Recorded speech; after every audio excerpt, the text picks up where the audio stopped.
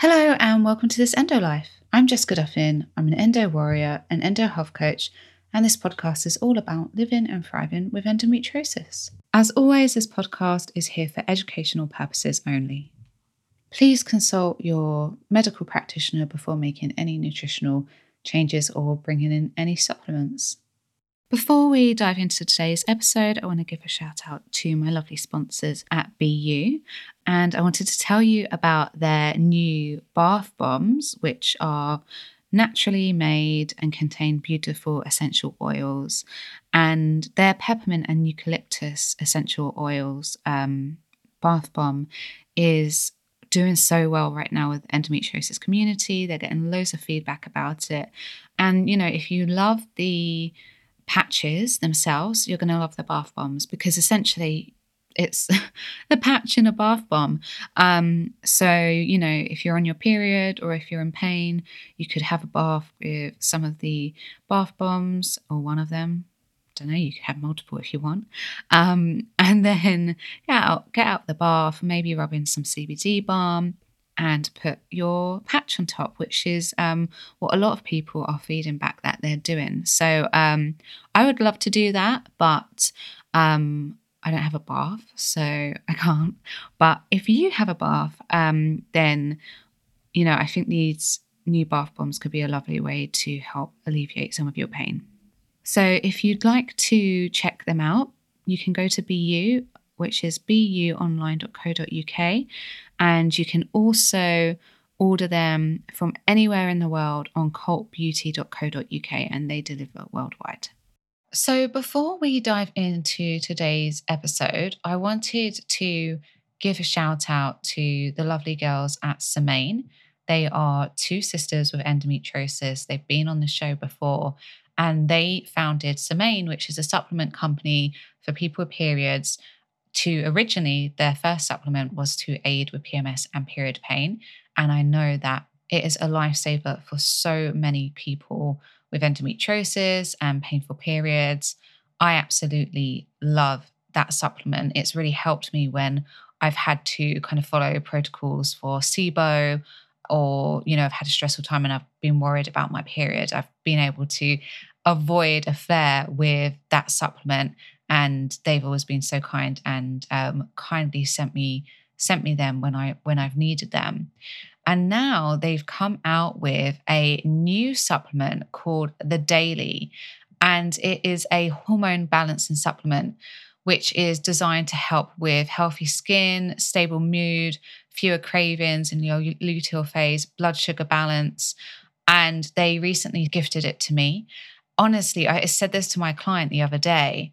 My blood sugar levels have never felt so stable as they did when I was taking that daily supplement. As you guys know, I work very hard to stabilize my blood sugar levels because that will keep inflammation down, and it also ensures that you have healthy, balanced hormones. It's really, really key. And I have a history of having really unstable blood sugar. Originally growing up, it was because of my eating disorder.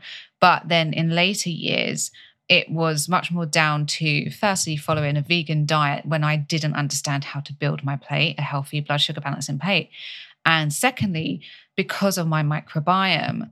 And my microbiome, because of SIBO, is built to actually extract more glucose from my food and cause blood sugar instability. This is actually a really key piece of blood sugar. If your blood sugar is resisting all of the strategies you're trying, that is a massive clue that your microbiome is affecting the way that your blood sugar is being controlled in your body. So we need to work on that, work on your gut. And mine has improved massively, but I still react much more erratically than someone else would to blood sugar fluctuations. And I couldn't believe the difference. It was like I had a whole month of like stable blood sugar. It was incredible. And as a result, I had much more of a healthier cycle. I felt a lot more satisfied. I had less food cravings. I just felt a lot more stable in energy. So I'm a really big fan of this. And as I said, blood sugar is a huge piece to managing your hormones, hence why blood sugar is such a big part of their supplement. So the girls have kindly given me a discount code for you guys. It will get you 20% off your first order, whether that's the daily or the PMS and period support capsules. And the code is ENDOLIFE, one word, all caps. So ENDOLIFE. And that code is valid for the next 6 months, I believe. So you can use it at any time. So let me know how you get on with them. I'd love to hear if you find them as amazing as I did. And I hope that they bring you a happier and healthier cycle and period. Today, Dr. Stephanie Harrod is joining me on the podcast. And Stephanie is a doctor of physical therapy specializing in women's health, in particular endometriosis. In her patients, she actually often sees endo alongside SIBO and interstitial cystitis, which we all know we see all the time, but also hypermobility, Ehlers-Danlos syndrome, and POTS. And Stephanie saw these patterns in so many patients that she actually began developing protocols to support people with endo, not just with their pelvic health and their pelvic pain, but with all of these co-conditions that often have an impact on endo and overall health. And she realized that it wasn't about just treating the endo. She needed to kind of treat the full person, the full body, to be able to get the best results. In today's episode, Stephanie and I are talking about her personalized approach for managing POTS and dysautonomia with endo, and how these strategies differ from typical POTS treatment to better support endometriosis. In this episode, we discuss how managing POTS with endo differs from managing POTS alone and why, how to effectively use salt for POTS and dysautonomia management, the types of exercises that are better suited for POTS and how we can adapt them for endo, and this was super eye-opening for me, and finally, the lifestyle modifications and tools we can use to manage the day-to-day symptoms of POTS. Hi, Stephanie. Thank you so much for being here today. I'm really excited to talk about this topic with you. Yeah, thanks, Jessica, so much for having me. I'm looking forward to it. So let's start with your, the work that you do, who you are, and the type of people that you support. Absolutely. So I am a pelvic floor physical therapist. I live in Washington State in the U.S. I specialize in pelvic pain specifically. So we have an endometriosis surgeon who we work very closely with. So we have to see a lot of patients with endometriosis, interstitial cystitis. I also see patients during pregnancy, postpartum, athletes with any sort of pelvic pain or pelvic problem. So that's what I'm currently doing. And then I'm also currently working on my women's health coaching certification through the Integrative Women's Health Institute. So I'm looking forward to adding that to my practice next year. Yeah, absolutely. It's an amazing course.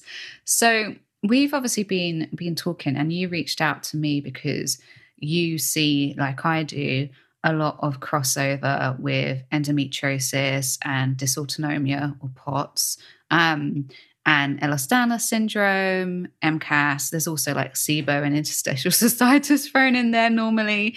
So I assume, like, could you? Yeah, I want to kind of dive into POTS today with you as we discussed, but I'd love to hear like your experience of seeing these conditions overlapping with each other. Definitely. And I think that's really what spurred me to dive in more with the women's health coaching and the Integrative Women's Health Institute, because there is so much overlap with these conditions. I'm just seeing so much crossover and such complexity of conditions that it really takes a holistic approach to manage these conditions, often referring to several other physicians or getting referrals from various types of physicians. So it's just it's a complex world. And we often see, when I first started working with patients with endometriosis, I saw all of these other conditions with hypermobility and difficulty regulating heart rate, blood pressure, dizziness, and I just was, at a loss of how to manage all of them. So spent a lot of time diving into the research, finding all of the connections, and figuring out how to support people the best holistically in every aspect of their life, not just in, just their pelvic pain. It just was impossible to treat people from specifically a musculoskeletal pelvic health perspective. It just was impossible. Yeah. And I'm so glad that you're doing this and you're bringing it up, because I talk about it a lot, and I worry that some of my listeners are just like, Jesus Christ, she's talking about POTS again, or she's talking about Ehlers-Danlos syndrome again, or MCAS or SIBO. But it's like, no, we are seeing this so much. Like 99% of the people who come to me have these conditions. And, I wasn't really taught about this in the beginning when I was specializing in endometriosis. It was something that, I started having symptoms of, and I started seeing these symptoms in my clients, and I was like, what the heck, what's going on here? So then I started looking into the research and, both the literature, but also like clinically, what people are seeing clinically. And I spoke to some other practitioners, and everyone was like, yeah, we see this all the time. And this is what we know so far. But I think that in the future, we're going to have a lot more research linking these together. Because there's so much more going on here, I think, than we realize. Yeah, absolutely. Absolutely. A couple of just interesting stories on that point. One, I, was introduced to POTS in like the final semester of physical therapy school, where we were in this, differential diagnosis course, and we had to spend a week studying this person in this complex case that nobody had anything, it was just introduced in this really nebulous, like, you will never see this. This is kind of a weird off the wall diagnosis. And we had to, kind of figure out what was going on. And then I started practicing and seeing, patients, and I was like, oh my goodness, this is POTS. This is what I did in that weird class. And then I was like, oh wait, this person has that too. So that was it was just interesting, the contrast of how it was taught in school versus what I see clinically. I thought that was an interesting, dichotomy there. And then just looking into the research, so many of the articles are mentioning it in a way that's like, oh, many patients also struggle, female patients, with painful periods or estrogen dominated gynecological disorders, like like endometriosis. And a lot of these studies are not directly said. Like the word is like skirted around. So I was like, oh, that's so interesting. I hope in the future that we can get a more clear, more recognized link between the two. Yeah, absolutely. And I don't have the paper in front of me, but there was one lecture I attended, and it was something like 3 to 25% of I think it might have been, is it Ehlers-Danlos? It might have been Ehlers-Danlos syndrome. People with Ehlers-Danlos syndrome have endometriosis, but then something like 80% of them have like pelvic pain and heavy menstrual bleeding and painful periods and, all of that. And then we know that there's this huge overlap between Ehlers-Danlos syndrome and POTS as well. So it's like, okay, so how many of those people with endo and EDS also have POTS? And, I think in America, your diagnosis time is 10 years for endometriosis. I think in the UK, it's 7.5. So totally, right? How many of those people that they're talking about in the studies you've looked at are actually people with endometriosis that's just not diagnosed? And same for POTS. How many people with endo are saying, oh, I get dizzy and I get, and it all gets worse around my period. So it must be endo, right? Because POTS gets worse towards your period. I have blackouts. I faint. I'm tired all of the time. These classic POTS symptoms. But we're just like, it's just lumped onto endo because it's like, oh, well, endo has weird symptoms. It's quite far reaching. It's just endo. And you never learn how to manage it properly. But also POTS takes ages for diagnosis. I know there was a really great article where they were talking, it was like a study on what, diagnosis time and the treatment that people had, like in terms of their care, not the actual treatment.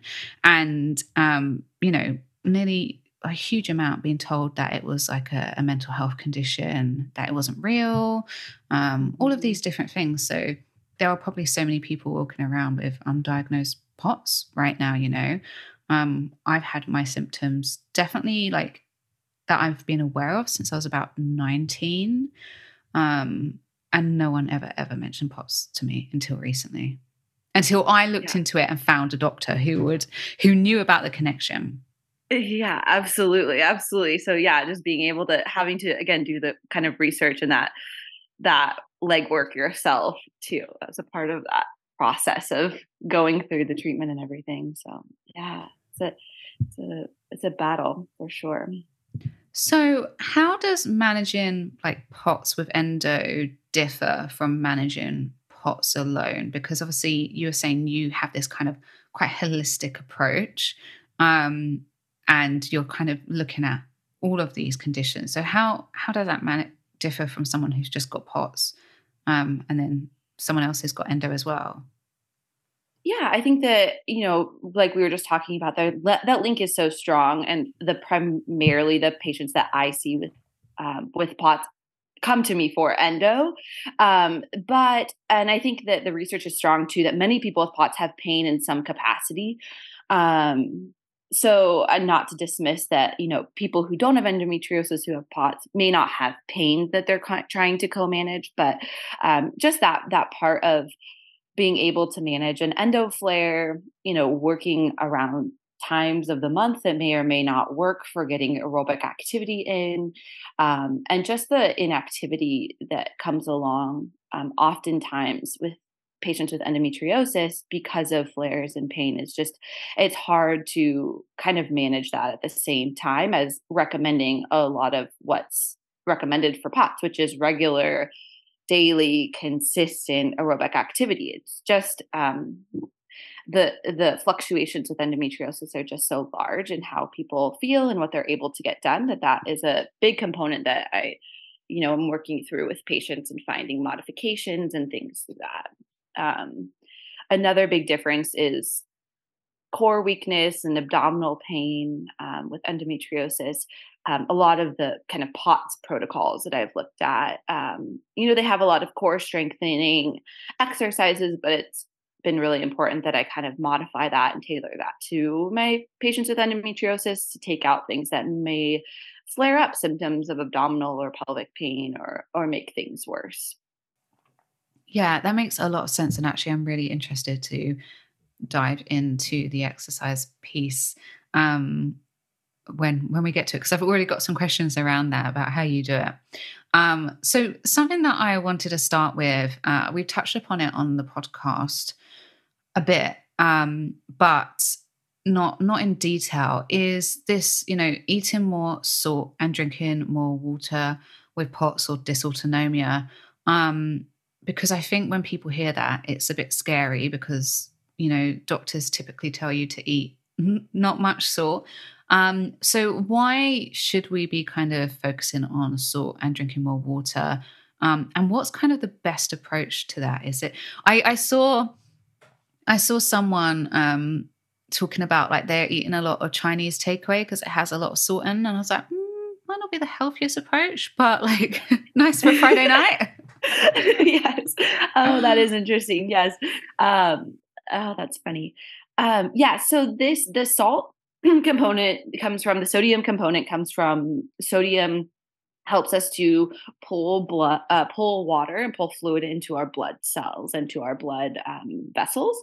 So it helps with increasing blood pressure and it helps with increasing your overall blood volume, which is a problem with patients with POTS. They have this hypovolemia, which just means not enough fluid to kind of get things back to their heart, and then just the way that the autonomic nervous system is dysfunctioning at the time, you're not getting that good squeeze of the veins to get the blood back to your heart. So increasing your water in addition to increasing the sodium content in your system will help with that. So most commonly sodium in some form is recommended. So most commonly table salt, which would be sodium chloride. But some of the electrolyte mixes might have like a sodium carbonate or some other sodium salt.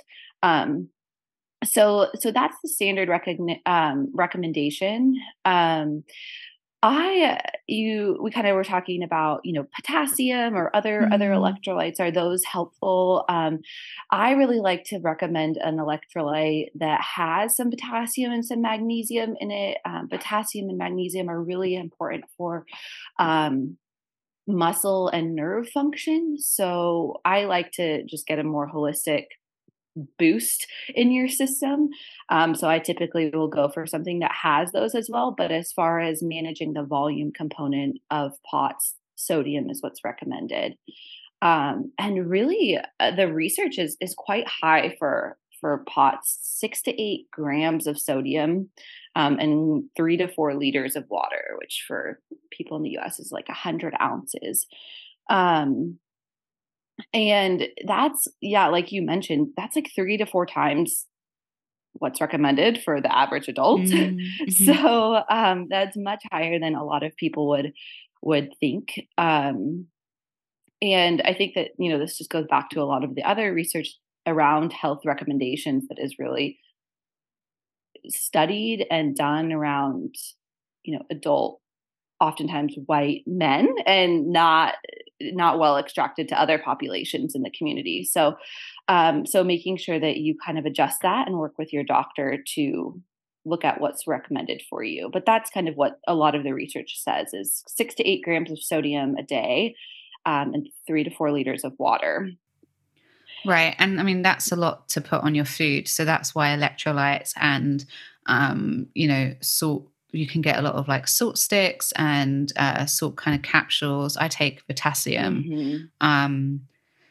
I've run out. Absolutely. But they offer like a 1-4 dysautonomia and POTS, which is quite good. And that's got a potassium blend. Because I do worry about like just taking like loads of salt and then not adding in a potassium. Like you're not having much of a balance there. Absolutely. And, you end up like, even just from a vanity perspective, you can start looking quite bloated. I was getting quite puffy eyes, like, Mm-hmm. and I don't know, this is still such a new area for me, the dysautonomia piece, but I can imagine that causing an imbalance where the sodium is so high and your potassium is quite low, probably isn't great for health either. So I like that approach. Yeah, I like the electrolyte blends. I think that that's just a little bit more digestible. Even getting, a broth or something like that. I recommended patients who can't tolerate, the electrolyte blends, go for like a broth or, some sort of, other dietary way of getting in some sort of salt. And then that broth, has all the other vitamins and minerals that it comes with, right, too, which is really nice. Like you mentioned, just gets a little bit more well balanced. Yeah, I mean, I've run out because I'm traveling at the moment. I've run out of the potassium and they don't ship it here to Sweden. So I've just been making like the most random like electrolyte blends and kind of adrenal cocktails. I've been like using celery juice and coconut water, although not a huge amount because I like to balance my blood sugar. And, I add some salt in there. I can't really add like, some people add vitamin C for the adrenaline support. I can't really add that because I have interstitial cystitis and citrus fruits hurt my bladder. But I've actually found like, the potassium that's coming from the coconut water and the celery juice and the sodium that's coming from the celery juice and also the magnesium and the Himalayan salt that I add has been helpful. Like I have noticed a difference on the days I don't have it and the days that I do. But I don't think I've quite found the right amount of salt that I need yet. Even when I was taking the potassium, like I still don't feel like I still get these dizzy spells. But I mean, what do you think about that? Like making your own kind of electrolyte blends, like is it enough? Like how many would you suggest people have? I love that. I think that trying to find it as from as natural of sources as possible is great. I think some of the, like you mentioned with blood sugar balance, some of the electrolytes that you'll just go pick up from the store, the electrolyte blends, have a ton of sugar in them too. So, making sure that you're looking for one that is low in sugar. If you're going to go that route, just like the stick added to water route, just making sure that that's well balanced as well. And I think you're right in not offsetting a lot of your electrolyte levels with just the salt, and making sure you're getting magnesium and potassium and all these other really important electrolytes and vitamins and minerals are super important. And celery juice also super calming to the nervous system, super calming to the gut, too, as well, while you're trying to get get all of that sodium in. When I was looking at the research, it's quite high what they recommend. I haven't had patients have to get, 8, 10, 12 grams of sodium. That just seems so excessive to me. But Yeah. I guess, if you're able to work with a physician specifically for you, or kind of experiment in where your body finds that happy place, and starting low and just gradually building, is always, typically a better approach than, going full bore and trying to overload yourself, and Chinese food and things like that too, that have other problems. I've had patients be like, well, I took a shot of soy sauce every morning. And I was like, oh, that is intense, girl. Like, that is some dedication. But again, okay, what's the side effects of taking a shot of soy sauce every morning? Is there a better way that we might be able to do that? Yeah, For you. absolutely.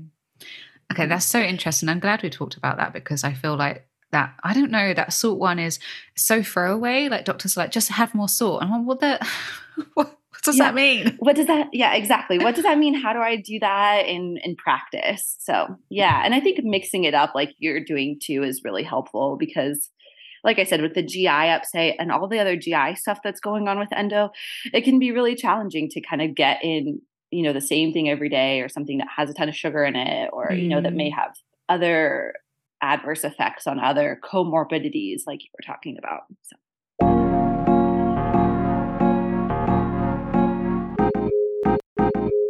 Just a reminder that this episode is sponsored by BU. These natural patches last for 12 hours, so they bring you prolonged relief and can begin working on relaxing your muscles before the pain kicks in, so you're prepared even if your period comes during the middle of the day.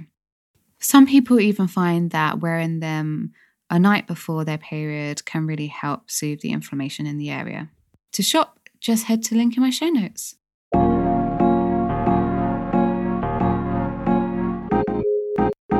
So, I wanted to talk about the fatigue piece now, because, I mean, a lot of people with endometriosis do have this chronic fatigue, and then people with POTS have chronic fatigue as well. And especially for endo, exercise can cause discomfort, especially if there's adhesions there.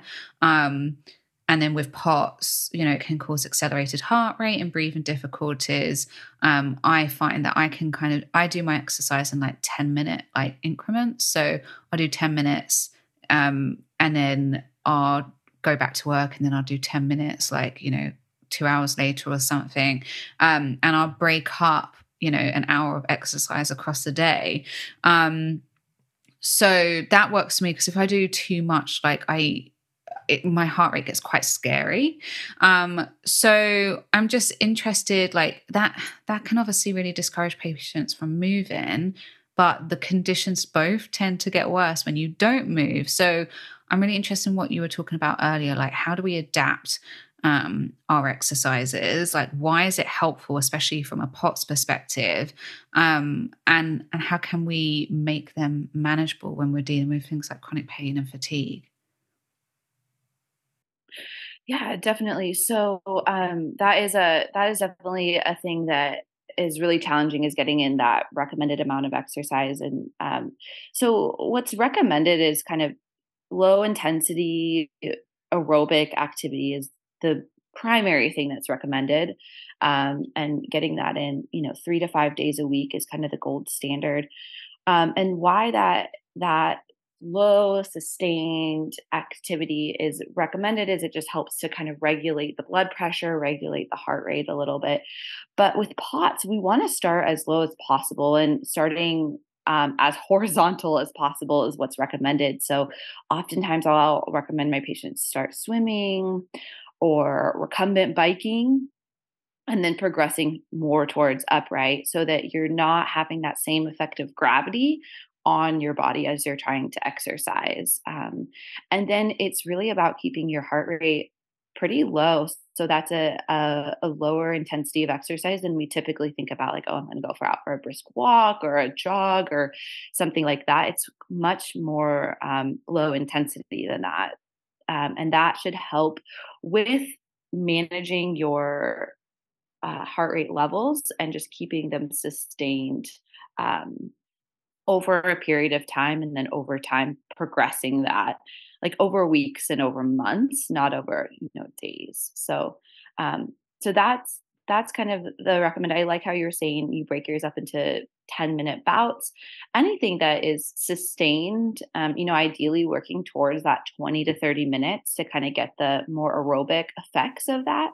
Mm. Um, is where we're going to start to see the benefits in the cardiovascular system and the cardiovascular response mechanism of it being able to respond a little bit quicker. Um, so yeah, that's kind of where I start with patients, is making sure that they're doing that, and then either monitoring their symptoms, like you mentioned, your heart rate, or how you're feeling, either with a heart rate monitor, or I really like the RPE scale. Is a scale that has been validated to um, match heart rate pretty well in the typical kind of population. It's more challenging to rate that with a condition like our like POTS, but that RPE scale, the ratings of perceived exertion, is going to keep you in that low to moderate intensity. If you're kind of just going off of that, and I like that because that can change day to day, right?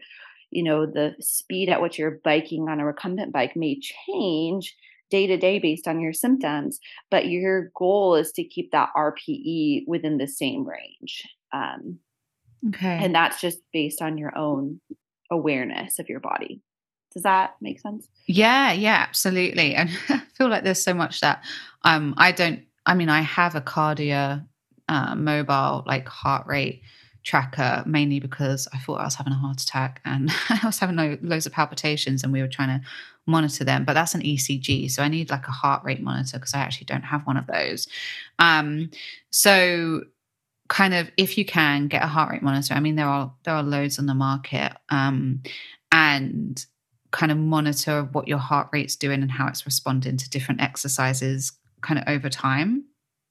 Yeah, absolutely. Yep. And then working really to keep it in that low range. So on the RPE scale, which I can send to you too, so you Mm. have a reference of that, but it would be like an 11 to 13, which should theoretically correlate to like a 110 to like a 130 heart rate. So it's a lower intensity heart rate that gets you up above your resting, but should stay sustained. And then you're checking, you're like, okay, whoa, my heart rate is going way above this. Let me back off the intensity a little bit and Got it. slow down, maybe take Yeah. a break, and then wait till it comes back down, and then try and sustain that. So your heart rate, so we're asking our body to kind of get to a range and stay there, and then come back down and start to normalize that response pattern to exercise a little bit more over time. Okay. Yeah. So, and then what you're saying is for people with POTS, because I kind of break mine up, not just from a heart rate perspective, but blood sugar. So like Mhm. I like to keep like moving throughout the day. So I'll kind of do 10 minutes of movement after I eat, a meal. I also go for a walk and stuff throughout the day as well. But for example, I'll take like a 30-minute workout and I'll break it up into three. But from a POTS perspective, it would be better to try and get it to a point where I can do 20 minutes in one go, because that's going to improve like the heart's kind of response to pumping blood. Correct. around the body. Yep. Okay. Yes. Yep. So working towards that sustained activity. So even if it's like you do, your walk and it's a little bit slower for 2 minutes, and then, bring it up for 10 minutes like you're doing, and then bring it down back a little bit slower for 2 minutes, working towards that 15-minute mark is going to be better. Just, even if you do like a warm up, a sustained 10 minutes, and then a cool down, that's going to be that sustained time over time. Building that towards 20 minutes of sustained effort is going to be more beneficial for training that aerobic system. Okay. Okay. That's so interesting. And then I think you mentioned in our discussions before the call that like building kind of muscle strength in like legs and arms is also going to help with like kind of getting that blood to the heart again. So aerobic exercise doesn't typically always, you don't necessarily think about it as building strength. I kind of think of, body weight exercises and weightlifting exercises as building strength. So what do you recommend for that?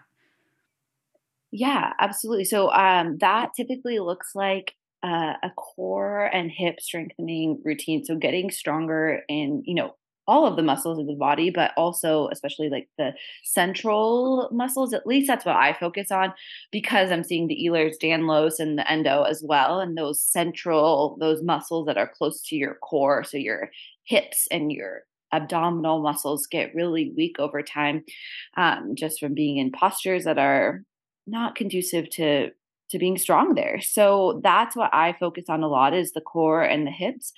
But that may look very different than just going and doing a bunch of crunches or sit-ups or things like that.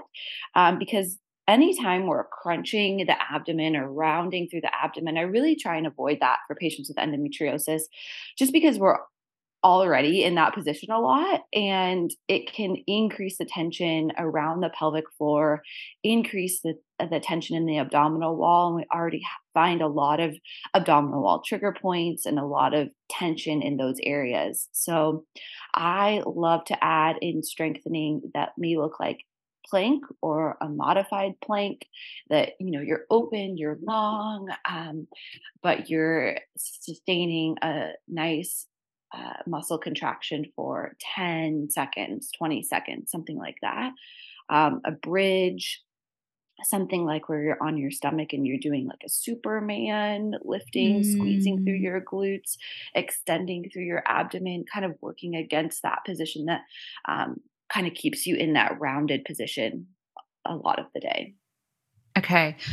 That's great. Do you have like, um, in the show notes, are there any exercise like websites, like videos Yeah. or anything that you have that I can link to? Do you offer anything like that? Yeah, absolutely. So I have, the Children's Hospital of Philadelphia has a really good POTS exercise program, and it has like the aerobic even broken down, which is super helpful.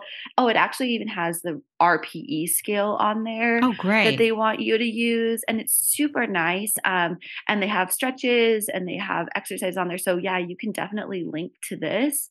The one thing that they say too on here is like, oh, we ask you to perform, abdominal crunches and things like that. And that's just one thing that I modify for my patients with endo. Got I it. just say, Right. okay, we're Yeah. going to do, maybe like a half plank from your knees, or you're going to do a something different than like a straight sit up or crunch or anything like that. But other than that, it's a really, really great resource. So I will absolutely send that to you. Okay, that's awesome. Thank you. And I'm glad you said that because I was like the sit up queen for most of my life. Yes. But I've got like adhesions from my surgery and they have like had quite an impact on my bladder and things like that. So I haven't been doing like crunches and stuff for about 2 years, but instead I'm doing a lot of like um I use like Melissa Wood's workouts. Are you familiar with Melissa Wood? Oh, no, I'm not. I'll have So to look she into does her. like a yoga kind of hybrid. And I found it's better for me because I would do previously like a lot of like kind of quite hardcore Pilates and weightlifting, and I have quite like low cortisol levels, and obviously I didn't know at the time I had POTS, so I was like getting really, really burnt out from them. So now I'm using like Melissa Woods, and it's still like, I mean, it gets my heart rate up and I still feel it, but it just feels like less, it just is a lot less intense. But she does a lot of like planks, and a lot of like the movements are still developing strength in the core, because you're just having to hold that stability all the time in the moves. And you're doing a lot of like downward facing dog, but then moving into like plank and stuff. So it kind of is building that core strength without doing something as intense as a sit up. So I really like her stuff. Yeah, that's amazing. I love that. I love all of those yoga. Yeah, those sustained, prolonged holds are so beneficial, and I think absolutely, definitely the direction I go with patients with POTS and patients with endometriosis versus going to the gym, doing heavy weightlifting, things like that. It's just, yeah, it can just be kind of wreak havoc on a system that's already really trying hard to regulate itself. So I love that approach. I imagine, I mean, I'm kind of throwing a spanner in the works here, but I imagine that's a bit more tricky for people with hypermobile Ehlers-Danlos syndrome, because they're they're told to weightlift, right? They're told to build stability in the joints with weights, from my understanding. Mhm. But I take a very similar approach as far as building the core strength, and building the center of their bodies up Okay. really, stable. We talk a lot about like central stability, or like your central stability system being a really important system to have super strong in order to support your, distal or farther away from you joints. And so, yeah, I still take a similar approach with patients with Ehlers-Danlos, just because oftentimes it's really easy when you're hypermobile like that to compensate with different parts of your joints, or Mm, you have all these like loosey goosey ligaments that can kind of bend in certain ways. And so when you add load to that system, like if you're doing, say a squat with a barbell or something like that, there's so many ways that your body might compensate, collapsing in your arches or in your knees or in your low back. And if you aren't loading that on top of a really strong core foundation, we can end up with other pain and things down the road from that. So I, again, still, and especially with the patients who have kind of maybe the trifecta, if you'll say, like yeah, yeah. EDS, POTS, and endo, I'm still going to that same, yoga based, um, approach with sustained central stability strengthening first. Yeah, yeah, absolutely. I don't know what the word would be for, like, obviously you have trifecta. I don't know what it would be for Yeah. six, but I swear it's like Exactly. Ehlers-Danlos syndrome, IC, Yeah. SIBO, MCAS, POTS. What else am I? Oh, Did I girl. say Yeah. endo? I can't remember. There's six. I know there's six, because I kind of see like there's like two triangles. I try and draw it for my clients, and I'm like, okay, so here's the triangle of like MCAS, EDS, and POTS, and then here's the triangle of IC, SIBO, and endo, and then they like completely overlap with each other. Oh, And yeah, yeah. it's crazy. It's It's crazy. crazy.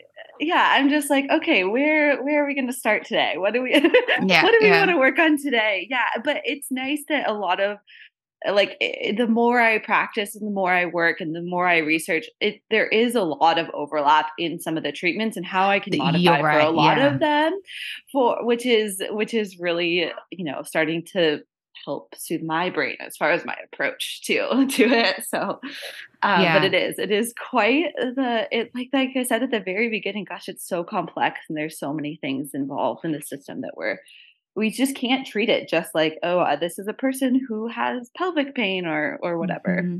Hmm. But So yeah, I mean, you're totally right. Like the treatments overlap as well. So in the beginning, it can sound overwhelming, but it's like, okay, well, if we're calming down the nervous system for POTS regulation and to calm down MCAS reactions, that's also going to calm down pain signals with endo, right? So absolutely. there's so much that can be done that's beneficial for all conditions.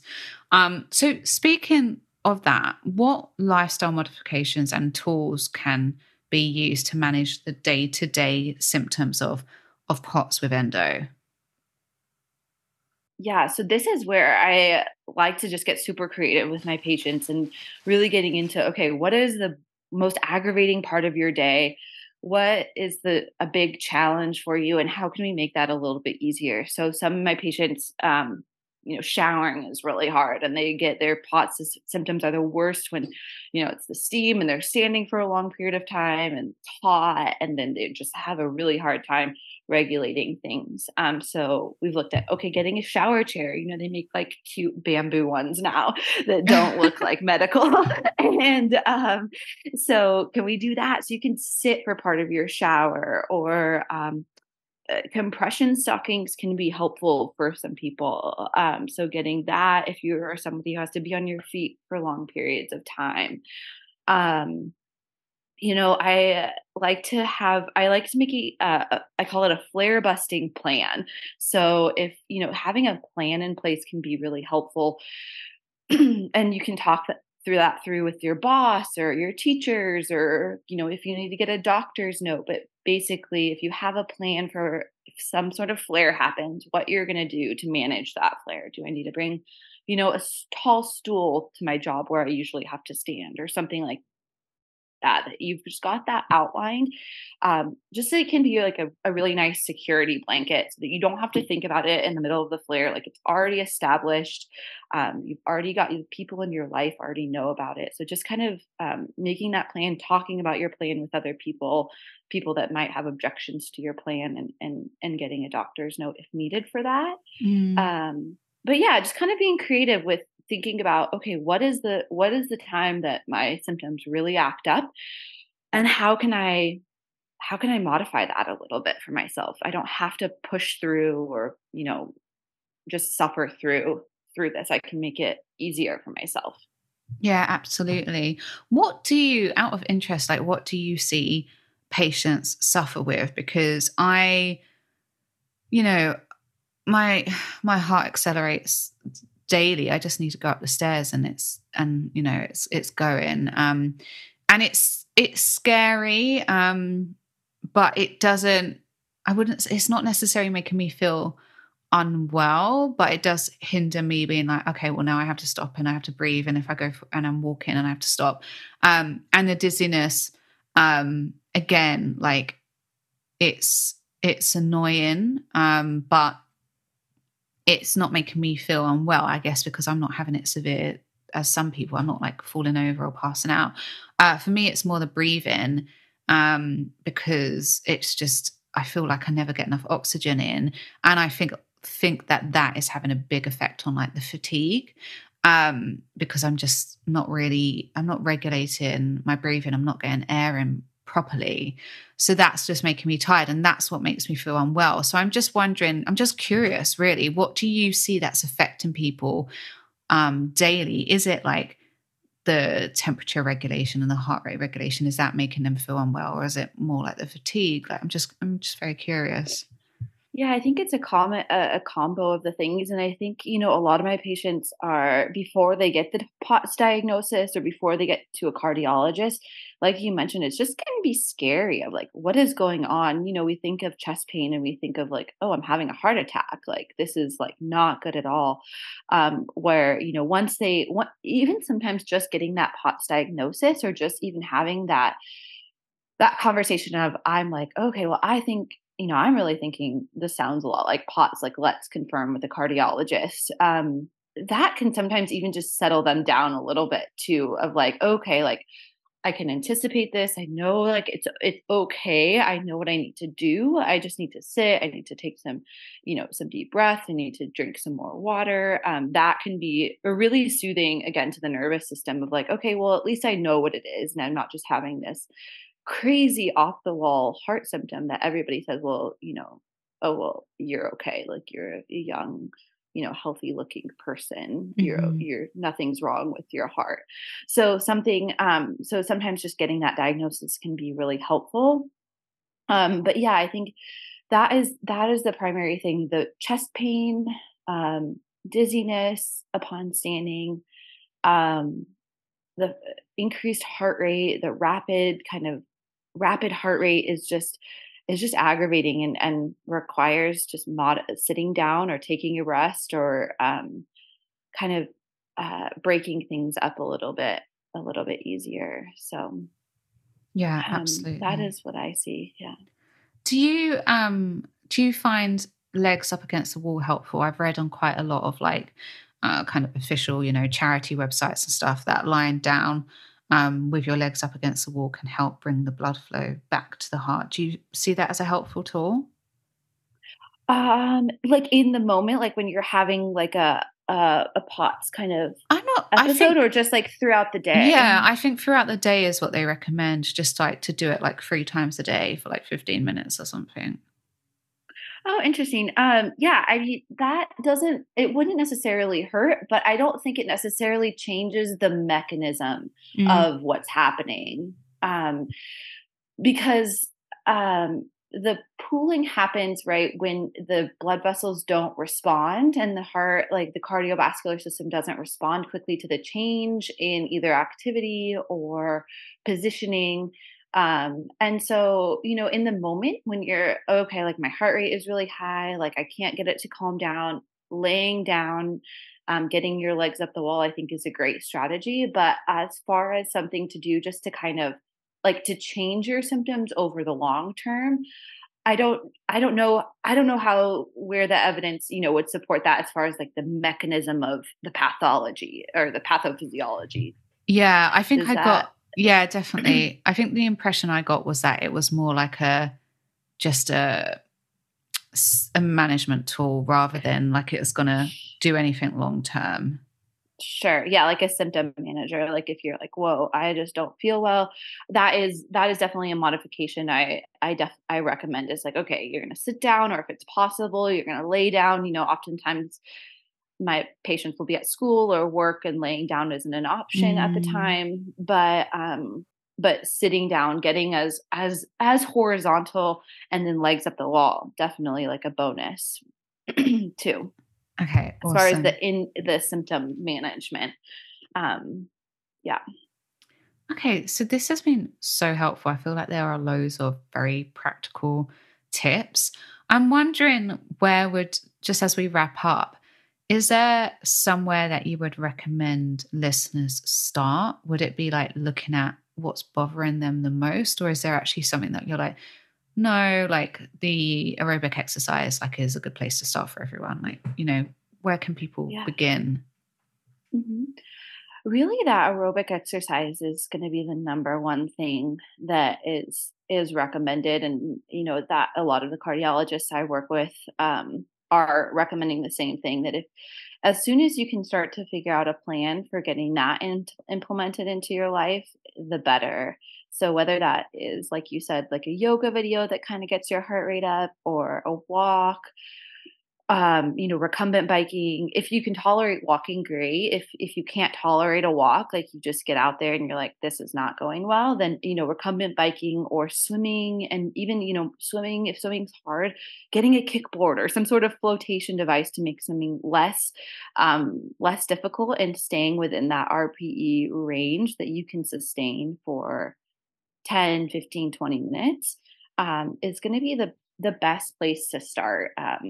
So yeah, that's what I would recommend people start to think about first. Is like, okay, how can I get that? Obviously the water intake and hydration is important, but that seems to be really easy for people to start to like, okay, I'm going to do this. I'm going to drink more water. I'm going to figure out an electrolyte solution. The problem solving and planning of getting an aerobic exercise plan in place seems to be the more challenging place, and something Mm. that would be really beneficial to start thinking about. Okay, perfect. Thank you so much. And we'll put the links to that. I can't remember what the name was that you mentioned, the Children's Hospital. We'll put that in the show notes with the exercise program for POTS. So Excellent. where can people find you, Stephanie, if they want to get in touch? Yeah, so I'm just starting a little baby kind of business for my health coaching stuff. So I have my email for that would just be info@synchronizedhealth.org, or you can go to the website. It's synchronizedhealth.org, and you can contact me there. And that's just starting to get some resources up. It's a super new project, so it doesn't have a ton on it quite yet, but you can definitely reach out to me that way. Okay, amazing. And are you on Instagram? Yeah, I am. So I'm at, it's just at Synchronized Health as well. Okay, perfect. Is the Instagram link. Yeah. Well, thank you so much for coming on. This has been really, really interesting. I think there's loads of practical tools that people can get started with. And I'm going to go away and work on getting up to 20 minutes in one go. So thank you for that tip. It's been great having you on. Yeah, thank you so much, Jessica. It's such a pleasure being here. I really appreciate all the work that you've been doing. So, thanks. No, you too. I feel like we have to shine the torch on these issues and this kind of strange, I don't know what the word is again, all of these multiple conditions in one. Yes. Yeah. We'll name it someday, the six sisters or whatever it is, right? Yeah, we'll exactly. Well, thank you so much. Yeah, absolutely. So that's it. Thank you so much for listening. If you want to find out more about what I do or read more on endometriosis and living well with it, you can head to my Instagram page, which is this_endolife. You can head to my website, which is www.thisendolife.com. And you can also get a free guide to managing endometriosis naturally on my website. I've put the link in my show notes. It's a beginner's guide to getting started on all of the areas that I have worked on to help reduce my endometriosis symptoms and pain and live well with endometriosis. As always, if you like this show, please rate, review, and or subscribe. Really, truly does help others to hear the podcast and hopefully will help them to live better with endometriosis. This episode was produced by The Pod Farm. Whether you're an established podcaster or just getting started, visit thepodfarm.com to see how they can help you go from an idea to a finished show that's ready to be heard by the world.